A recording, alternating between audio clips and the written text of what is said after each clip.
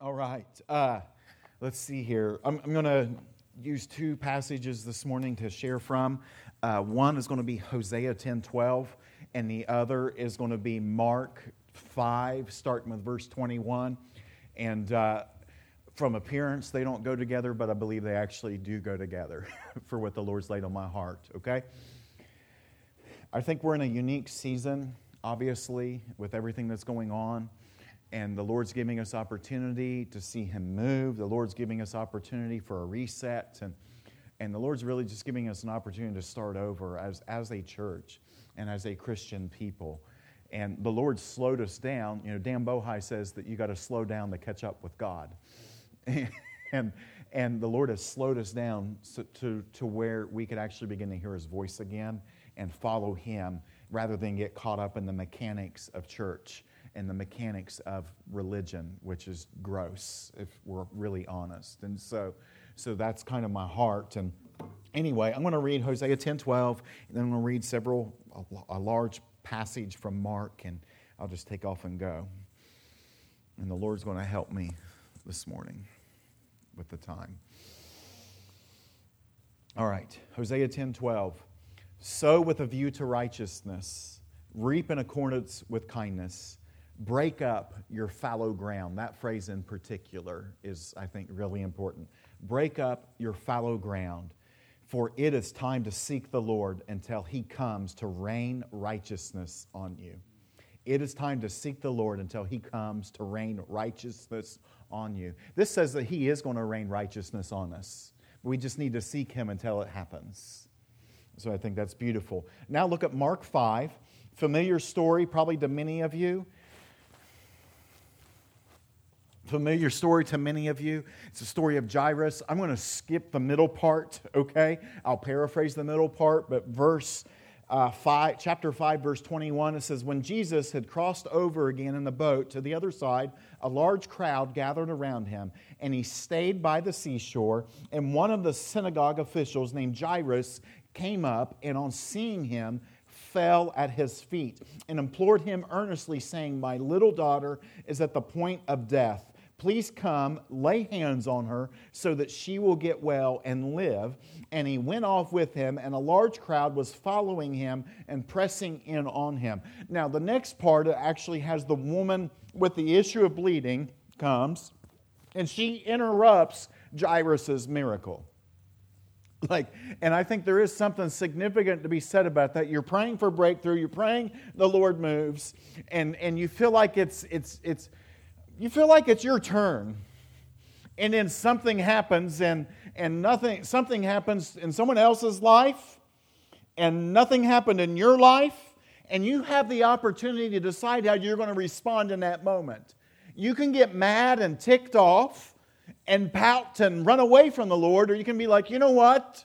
I'm going to be faithful. I'm going to keep staying right around here. I'm going to keep lingering in His presence because He gave His word that He was going to move in this situation, and I believe He's going to actually do it. And I promise you that, I promise you, I know a lot of times we forfeit miracles and breakthroughs because we're not patient enough to wait when the Lord's moving in someone else's life, or we get jealous and angry and we can't celebrate what the Lord does for someone else. And when we can't do that, we forfeit what He wants to do in our own life.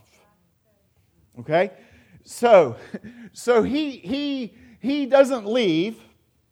All right? He doesn't leave. He stays there. But I can tell you this, like I've been at line at McDonald's where they have the double drive-through lane, right? And I've ordered my food, and I pay attention to who gets there first. And I have mumbled words under my breath many a times when the car that I know took their order after me pulls in front of me. That's what's going on in this story, okay? I just want to point that out. If we don't understand, that's what's going on in this story. So it's like, bless Him, Jesus. And please don't let Him mess up my order, right? Since they went out of order. Anyway, while he was, he stayed in line. He stayed there. But while he was still speaking, they came from the house of the synagogue officials saying, your daughter's died. So not only did his miracle get interrupted, his situation got much worse while he was waiting. And beloved, a lot of times when we're waiting on the Lord to move, the situation appears to be getting worse. And we're wondering what in the world's going on, but I can assure you that Jesus is still moving whether we see it or not. Your daughter's died. Why trouble him anymore? But Jesus, overhearing what was spoken, and by the way, the word overhearing means he ignored what they said.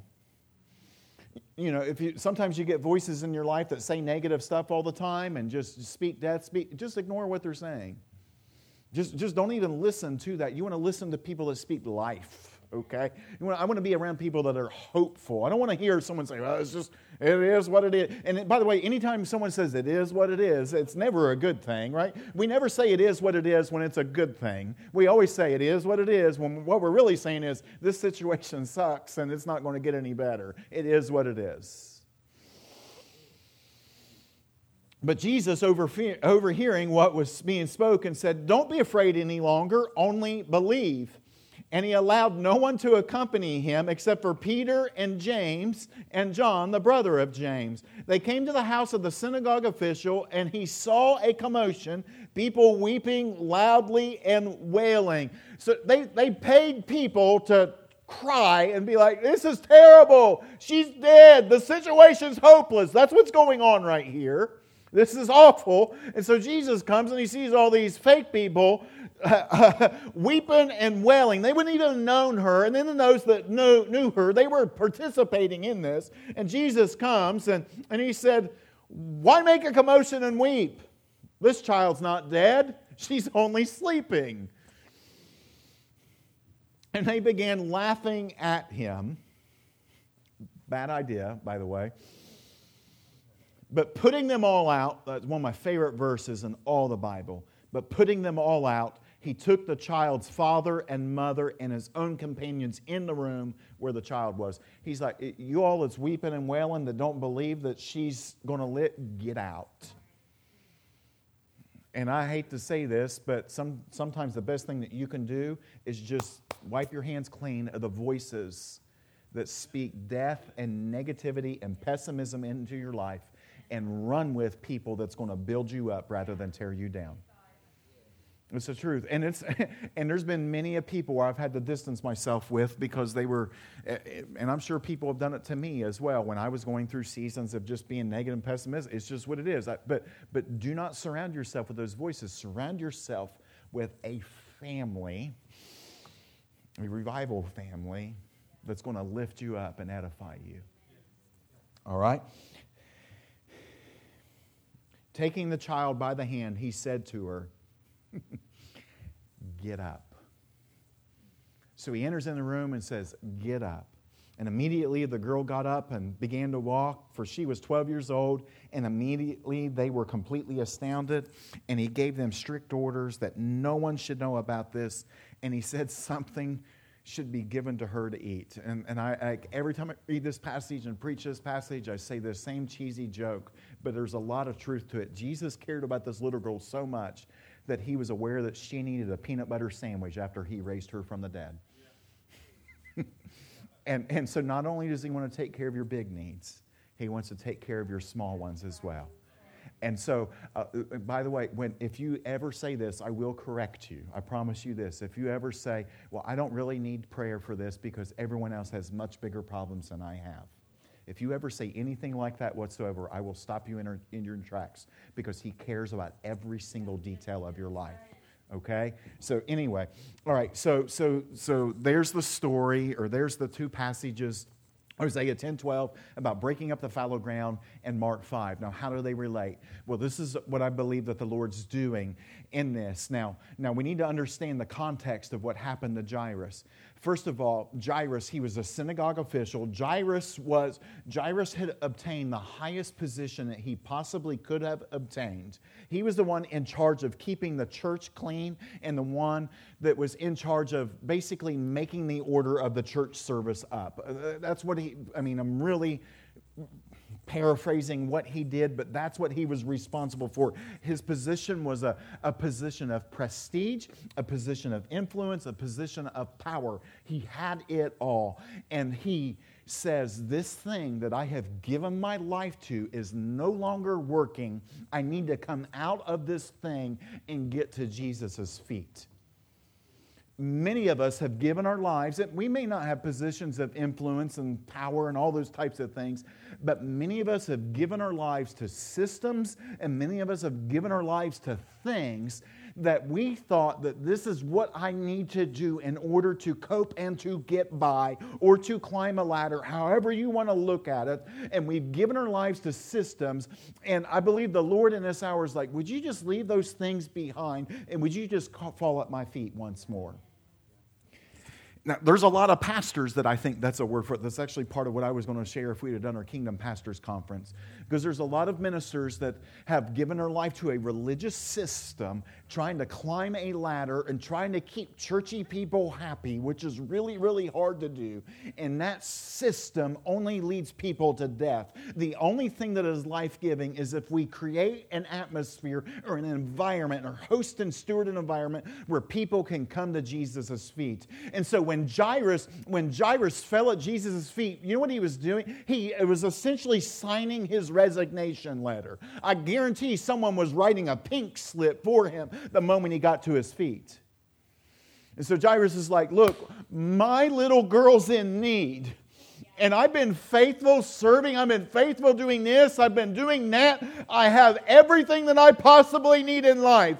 But it's not working anymore. And beloved, whether it's church or religion or whether it's just things that we use to cope with, those things will not fill the hole that we have. The only answer is saying, you know what? I'm signing my resignation letter from this thing that I've given my life to, this thing that has control of me. I'm getting to its feet, and it does not matter what's going on. It does not matter what anyone thinks or says. I'm going to do it. And by the way, that's what's so significant about coming forward in a group of people, because you are making a declaration in a crowd of people. Jairus could have been like, I'm going to sneak like Nicodemus did in the night, right? Nicodemus went and sought Jesus in the night in hiding. Jairus is like, in a crowd, he came out of the crowd. A lot of us need to come out of the crowd of religion, and a lot of us need to come out of the crowd of whatever it is that we're messing with and say, you know what? It's no longer working. He has everything that I need.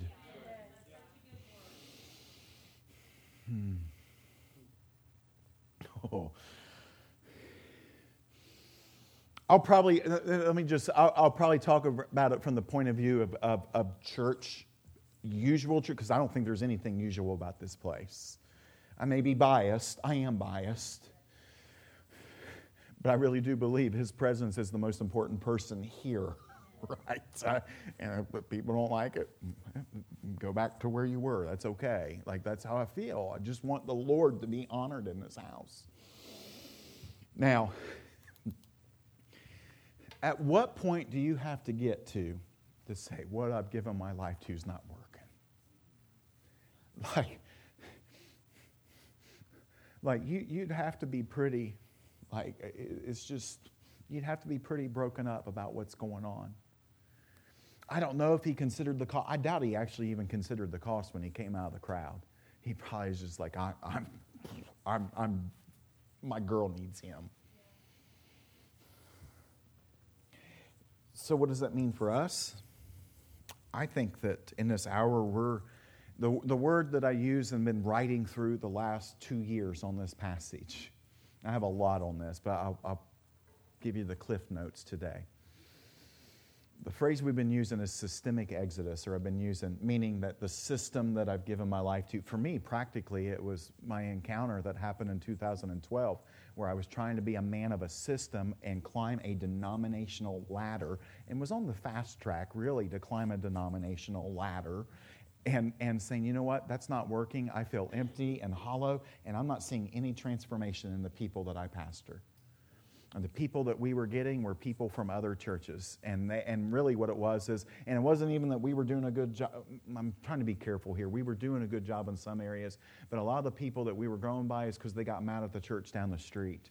And I promise you, in a year and a half, whatever, they were probably going to do the exact same thing at our place.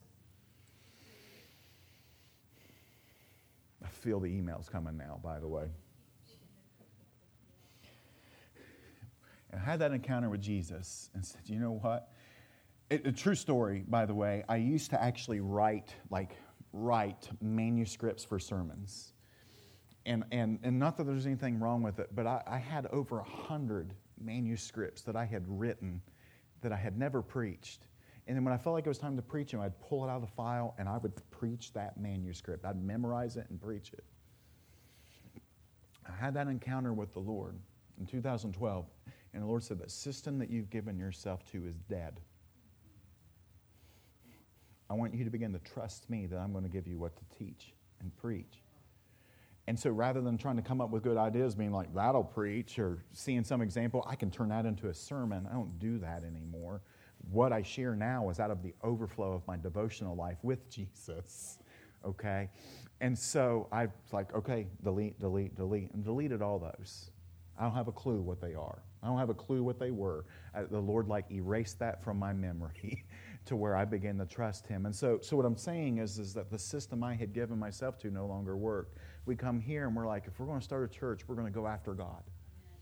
And that has changed over the last 4 years. It just looks very different, but I think it's very organic in the way that we're doing what we feel like the Lord has asked us to do. And so we're being invited into this exodus. And so what does that look like?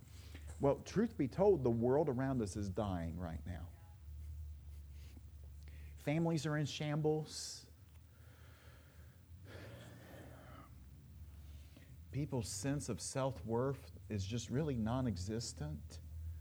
People just don't even like themselves. And social media perpetuates it in that, I can't tell you how many times I've taken a selfie and I've taken 15 pictures before I got the one that I look skinny enough in to post. It's like I don't like the way I look in that. Everything around us is designed to make people feel insecure and not enough. And I think we need to leave that system behind, because Jesus paid a high price for each and every one of us. And if I leave the system of this world and say, you know what, you guys go ahead and you wrestle with those things. You go ahead, if you want to feel that way, that's fine. I'm not going to do that, because He calls me beloved. And I'm going to begin to walk this stuff out with Him. I think we need to begin to leave that, if that makes sense to you. Now, we need to change what we give our lives to, if that's the case. If it's you know what, I'm going to come out of this thing. Jairus, when he came out of that crowd and he signed his resignation letter or given his pink slip, I have to believe that he said, what I've given my life to is no longer working. I want to give my life to something different. And so for those that came forward this morning, the thing that you gave your life to before was probably yourself.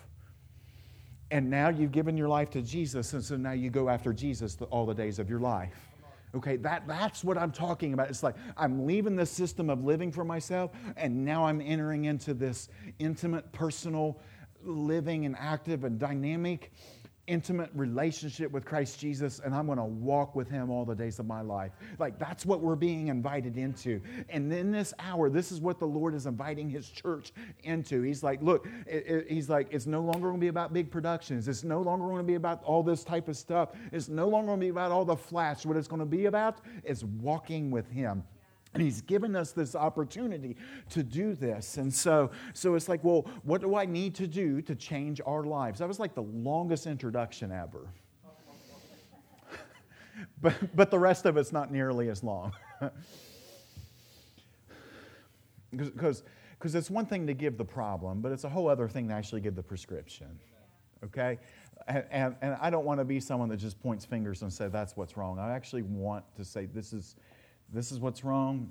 This is the way to go. All right? So what do we need to change, or what do we need to give our lives to?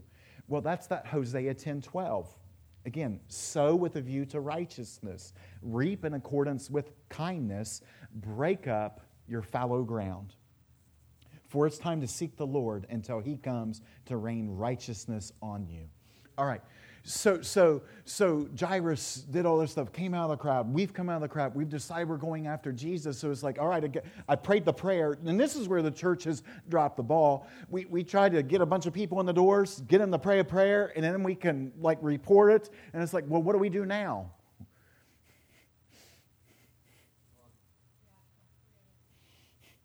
Even as I say that, I think of like, how?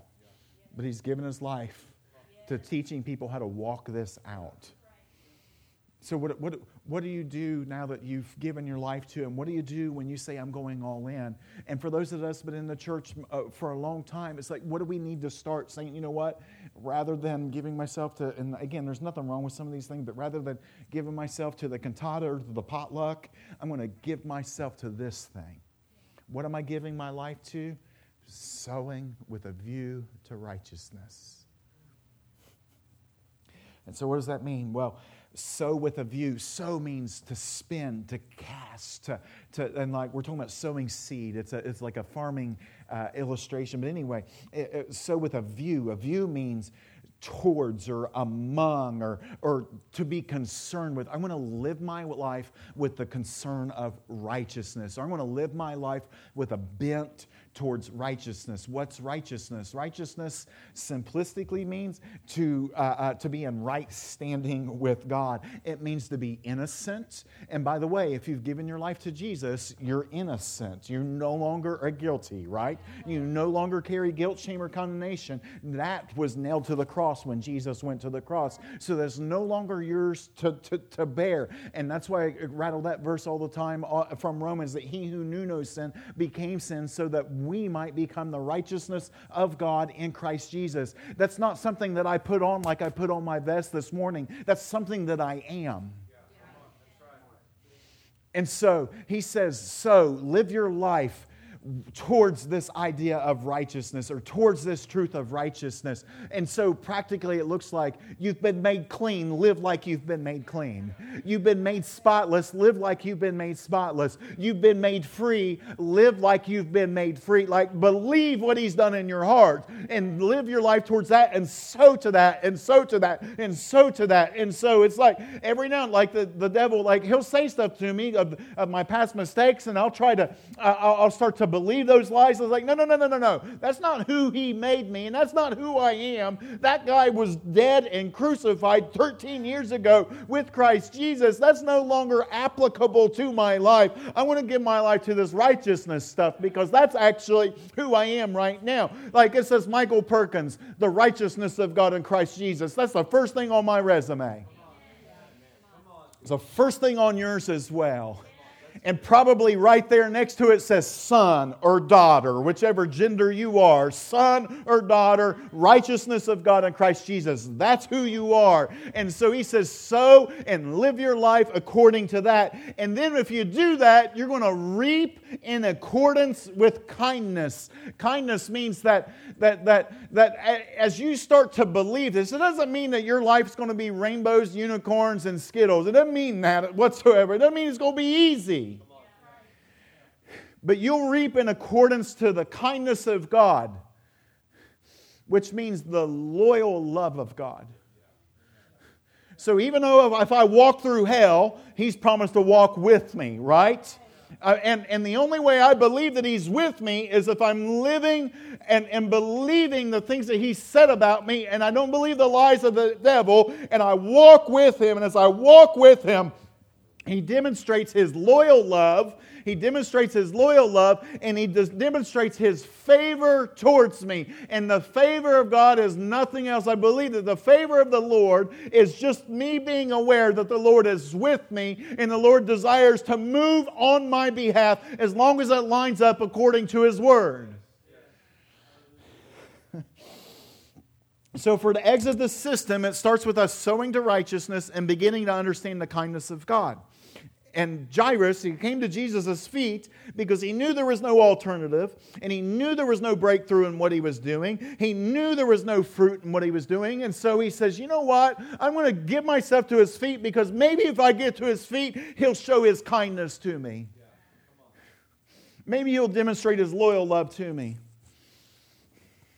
I think that's why the Lord prompted that last little call, is that I said something, and I'll have to go back and listen to it. I won't do it, but in order to quote it right. But I said something along the lines of that some of us are waiting for God to move, and the Lord's waiting for us to take that step towards Him.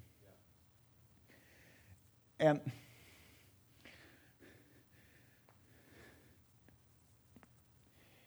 what if Jairus had just been like, I'm in the crowd. Maybe Jesus will make eye contact with me. Right? We do stuff like that. We do. And especially like in this setting, like sometimes we want people's attention, and so we'll stand off in the periphery and be like, maybe they'll make eye contact with me and they know they want to talk, right? Like, and don't act like you've never done it, because I know y'all have. I've seen you do it. I'm just saying, I've done it. So anyway, so Jairus, he wasn't like, maybe Jesus will see me. He steps out. And when he steps out, he discovers how kind Jesus is. He discovers the Passion translates that as the loyal love of God. Not just the love of God, the loyal. And not loyalty by human means, but the agape type of loyalty where he's determined to respond in a certain way. And he says, I'm going to love no matter what. That's what agape is. I mean, it's not based on feelings. I'm just determined to do this because this is who I am. This is my heart, my character, and my nature. And the moment we decide to give ourselves to him and stay right there at his feet and linger there, even if it takes longer than we thought it was going to take, even if it takes longer than it's like, Jesus, my situation's getting worse any day now, right? I mean, like I don't know if you ever prayed like that before. It's like, come on, God, it's getting kind of bad, as if he didn't know that anyway, right?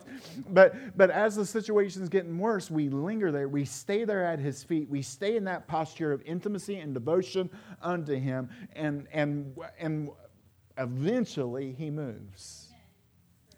Now, it's like, I really wish he'd be like, hang on, I promised Michael I was going to take care of this first, right? Like when the lady came and interrupted, it'd been like, or it'd been nice if Jesus been like, hold your horses, I'm taking care of this. Like, so when those situations come, we can just be like, all right, it's taken longer than I thought. But that sun's about to bust forth, right? It's taken longer than I thought. But he's about to enter into that room. And he's about to grab that dead situation by the hand. And he's about to say, get up. He's about to say, get up. You see, that's what we begin to discover as we say, you know what? I'm going to give my life to this righteousness thing. Now, you can't do that. You can't do that if you think God's mad at you. You can't do that if you think God doesn't like you. Most of y'all is okay with the fact that God loves you.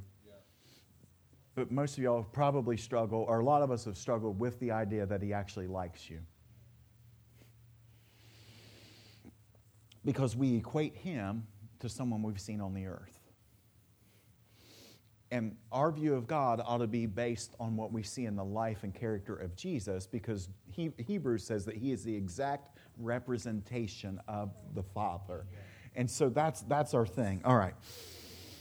Man, Jesus, I'm probably going to have to come back and touch this stuff again. So personal and corporate revival. So then while I'm lingering there and waiting, I come to this point where I've got to break up some fallow ground. He says, break your fallow ground, for it's time to seek the Lord until he comes to rain righteousness on you. Break means to plow for the first time. Many of us, the Lord's going to begin to ask you to do things that you've never done, and you're going to have to do it for the first time. You can't live a life of faithfulness to God or a life of devotion to God unless you do it for the first time. like you can't have a great prayer life with God unless you pray for the first time. You can't have a great devotional life unless you do a devotion unto the Lord for the first time.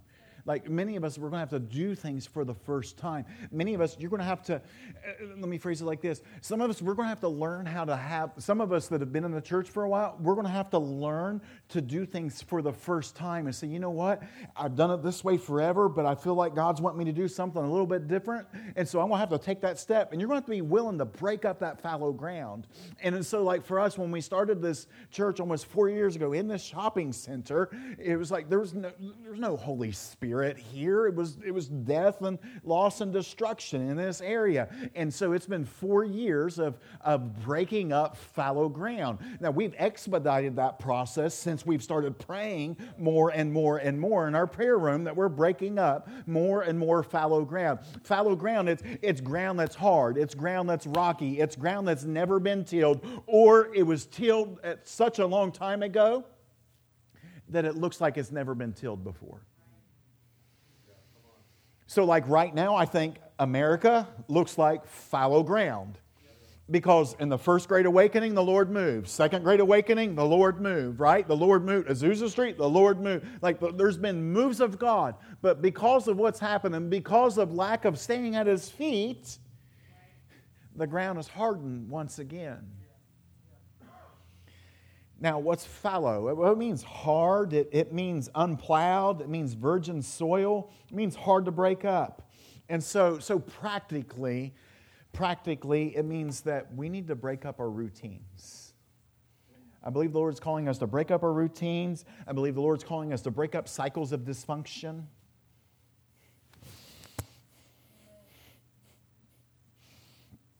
And that phrase means something different for probably every person in this room. But most dysfunction looks like this. I have a moment in time, and then I go in this cycle, and then I get a little bit free. Things are going really good. Something bad happens. I start drifting. Repeat the process again. That's most dysfunction. What if the Lord could come and go, boom, I get breakthrough. I'm walking out. I'm doing pretty good. Something happens. And the Lord reminds me, because I've stayed in this lifestyle of living at His feet, He reminds me of His goodness, and He reminds me of His kindness. And even though it's hard right here, He brings me back to this place where I first encountered Him, or where I had that breakthrough with Him. And because I remember that thing, I'm going to be like, God, You did it once, You can do it again. God, You touched me once, You can do it again.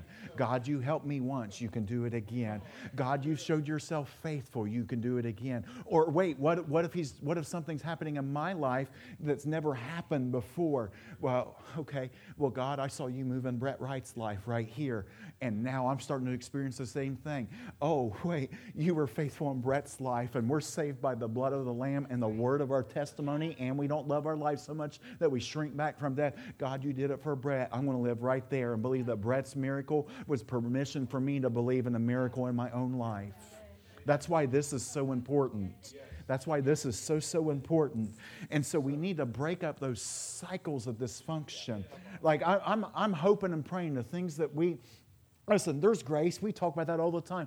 But I'm hoping and praying that the breakthroughs people got during worship this morning, I'm praying you don't wrestle with that junk anymore, man. That the Lord, He's come and He breaks it off. I'm praying that whatever issues that people struggled with and they think is generational, my grandfather wrestled, my mom wrestled, my dad wrestled, so therefore I wrestle. We say no, that gets broken off, and that's no longer who you are. Who you are is the righteousness of God in Christ Jesus. That's what I'm going to sow and give my life to. I tell you what, if I've ever preached a holiness message, this is it right here. And I'm sorry that this isn't taught anymore. It's not. We've taught, it's okay. It's going to be all right, but just try a little harder. Or that's your lot in life, and God's good, and one day you'll get to go to heaven, and it'll be all great then. It's like, I get that, but man, the gospel teaches that I can be set free, and I want to live into that freedom. And not only do I want to live in that freedom, even when I wrestle, I still want to believe that freedom is available.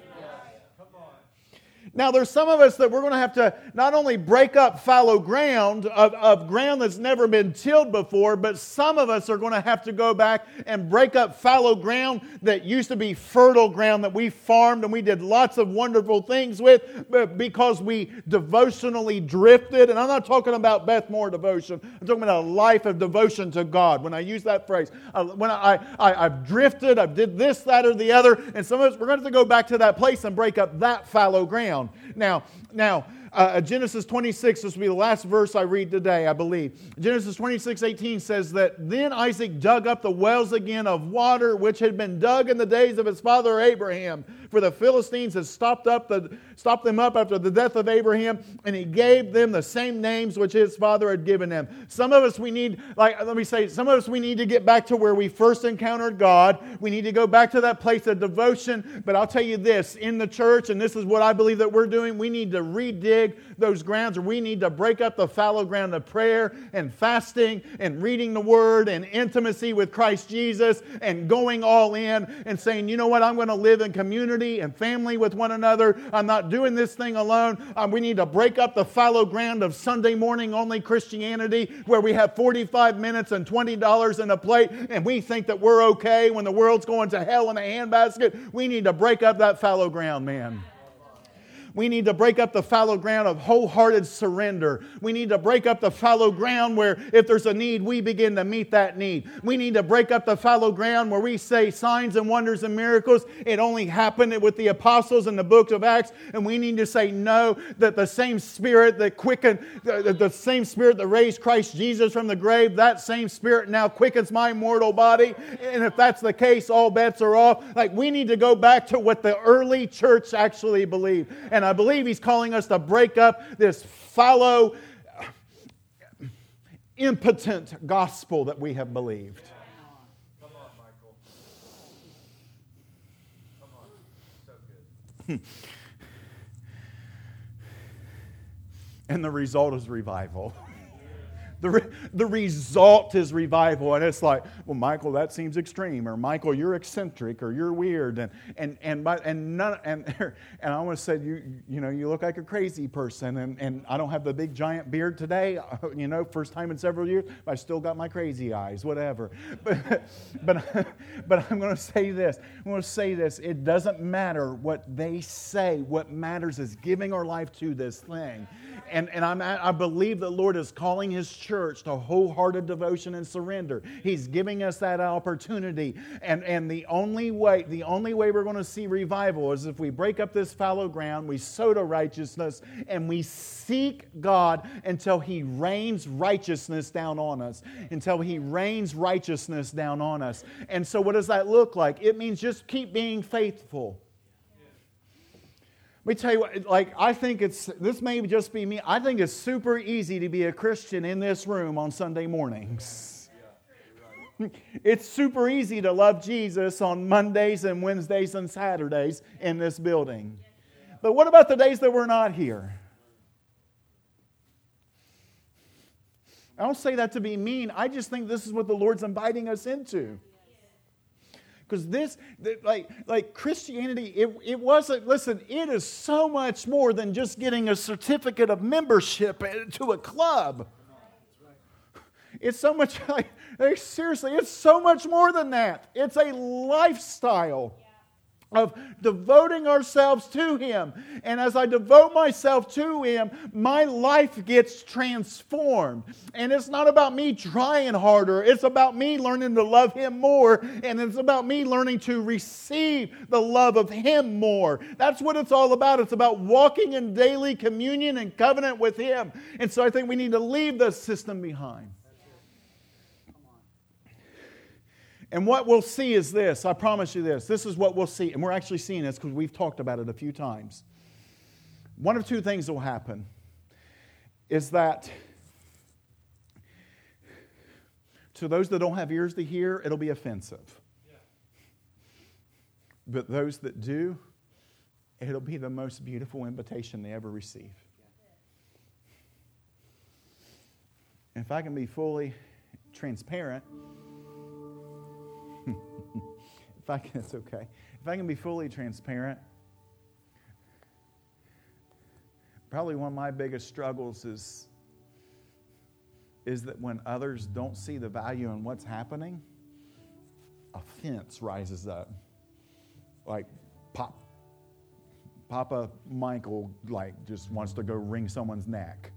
Like that's what I feel like. Like you're not here, you don't know what's going on. And the Lord hadn't given them ears to hear yet. It's okay. But you know how I think people will get ears to hear?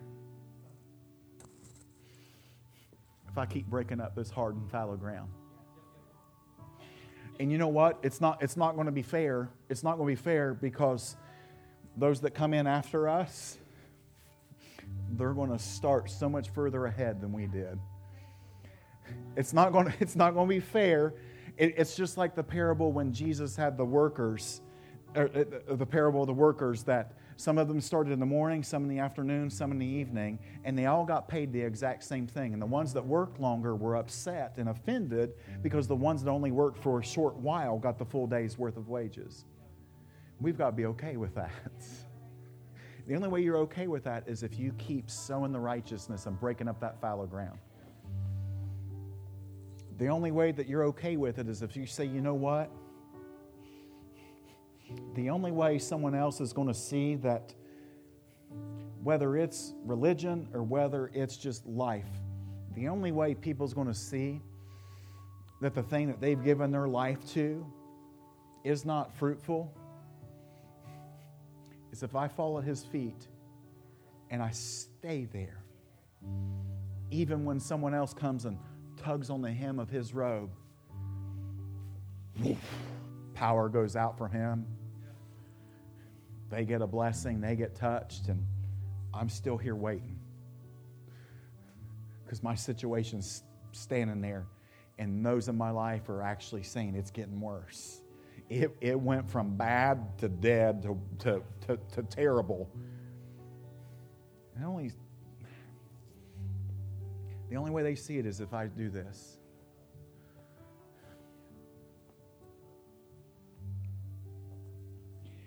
For me personally, I'm just going to, as a pastor, I feel like I feel like I'm becoming more and more aware of what my own call is.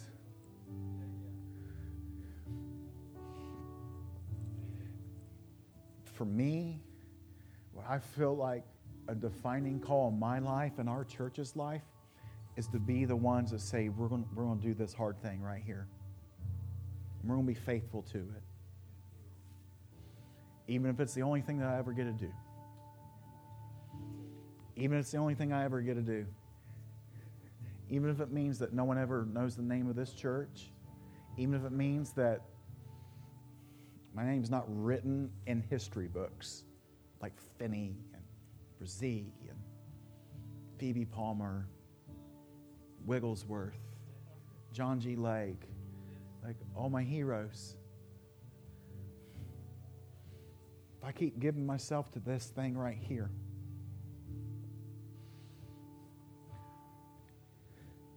I may not be known by men, but I'm going to be known by hell, just like Paul was. And in particular, I'm going to be known by heaven.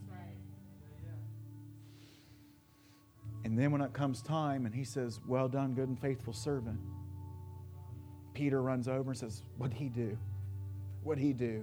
Jesus is like, oh, he was faithful. He broke up fallow ground. He sowed to righteousness when it was impossible to sow to righteousness. He did the hard thing when everyone else around him thought that he was crazy for doing what he's doing. He decided to live a life of purity. He decided to live a life of just a Christian life when those around him was not living that way.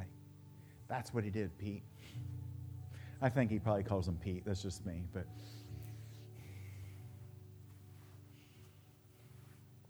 so you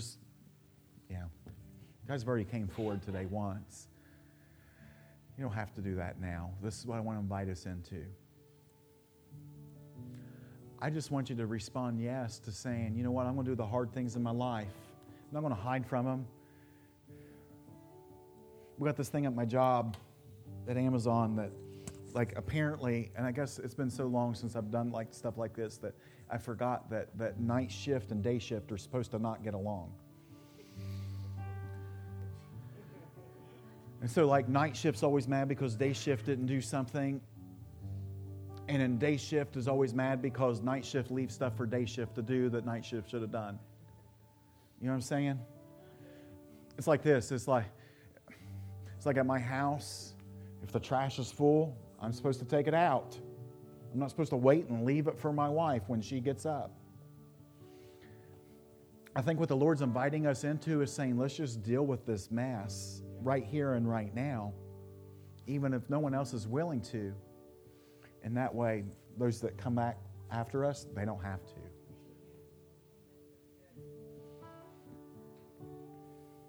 Some of you, the Lord's going to ask you to begin to deal with things in your life. And what you don't understand is this. What you deal with now means that your kids and your grandkids aren't going to have to deal with that.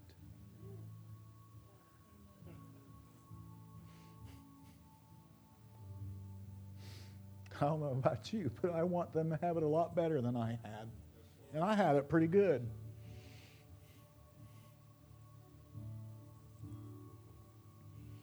But it starts with us being willing to answer that simple call. So I'm going to pray, and in your own words, in your own heart, however you need to respond, you respond. I don't think I need to call a bunch of stuff out. I just think I just need to charge us to break it up ourselves. Whatever that fallow ground is in your life, whatever system you need to leave, whatever cycle dysfunction, like I've hit it all. So Lord, I just pray, I pray that each and every one of us, we can start over, Jesus. Lord, I say, me personally, I know the fallow ground I've been called to.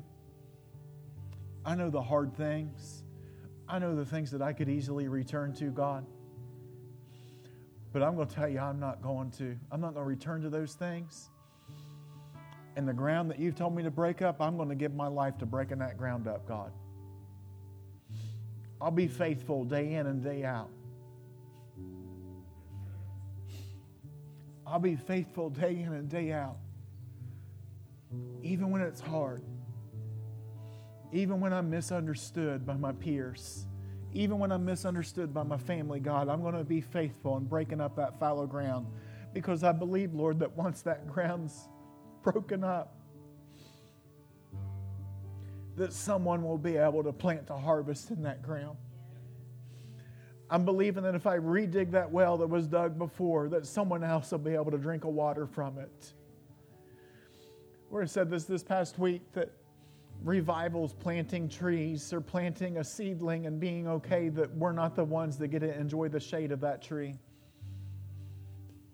Help us to be faithful to those things so that others can enjoy the fruit of our labor, God.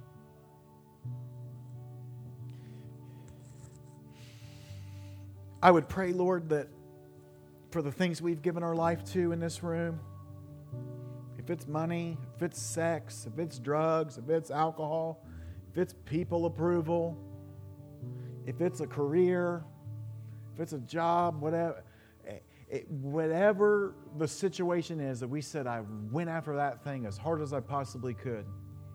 I pray we come out of that system today, once and for all. We sign our resignation slip. We say,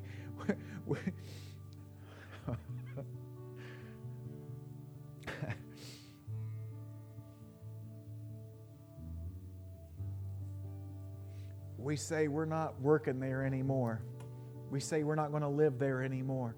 We say we're going after you. We say we're coming out of that crowd and we're falling at your feet. We're going to live our life as an invitation for others to do that, Lord. So, Lord, I love you. I adore you. I thank you for what you've done in this room today, Jesus. I think it's very, very significant, God. I would pray, Lord, that when it gets hard, that those in the room don't quit. I would pray that when it gets hard, we don't get discouraged and lose hope, but that you just release a spirit of perseverance, God. So I love you, Jesus. It's in your name we pray. Amen. Amen. Hallelujah. Thank you for listening to the River City Hope Church podcast. To stay up to date, follow us on social media. For ways to give and more information, go to hopeforrivercity.com.